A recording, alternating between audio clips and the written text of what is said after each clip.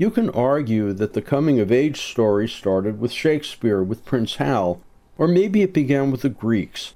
But it's long been a staple of theater, film, and television. It's a story that can take place anywhere, anytime, with any individual, and it's a tale so open-ended that the variations are infinite. Bulrusher by Issa Davis, a 2007 Pulitzer Prize finalist, now at Berkeley Rep through December 3rd, is the coming-of-age story of a mixed-race girl named Bulrusher living in 1955 in Boonville, California, a small town with its own native patois, Boontling, in the Anderson Valley in southern Mendocino County.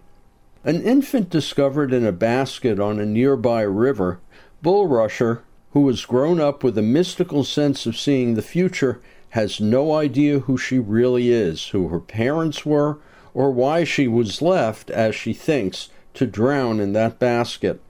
She's been raised by the local school teacher, Skulch, and now has a lively occupation selling fruit and sometimes reading fortunes. After a brief prologue, the play shifts to the local brothel run by Madam, a woman who's having an on-again, off-again relationship with Lager, the only black man in town. On the scene as well as Boy, a local kid who suddenly decides he's in love with Bulrusher.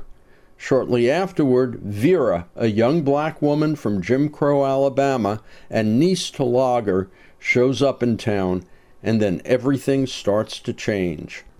One of the pleasures of Bulrusher is watching these 6 very carefully defined and performed characters interact with one another, each with their own wishes, dreams, and in some cases, secrets.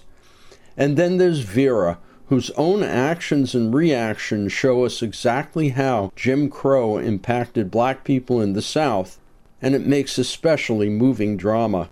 But even if sometimes there's a lack of focus, some rather obvious answers to the central mysteries, Bulrusher, for the most part, is compelling from start to finish. Maybe it's the language, which incorporates Boontling in the dialogue, making the pedestrian seem poetic.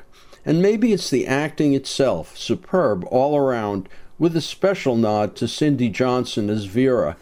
Maybe it's the gorgeous 2-deck wooden set by Catherine Freer, which doubles as several locations. But mostly it's the entire package, taking us backward in time and culture, and reflecting back on our own coming-of-age stories. Bulrusher by Issa Davis, directed by Nicole A. Watson, plays at Berkeley Rep's Peets Theater through December 3rd. For more information, you can go to berkeleyrep.org. I'm Richard Walensky on Bay Area Theater for KPFA.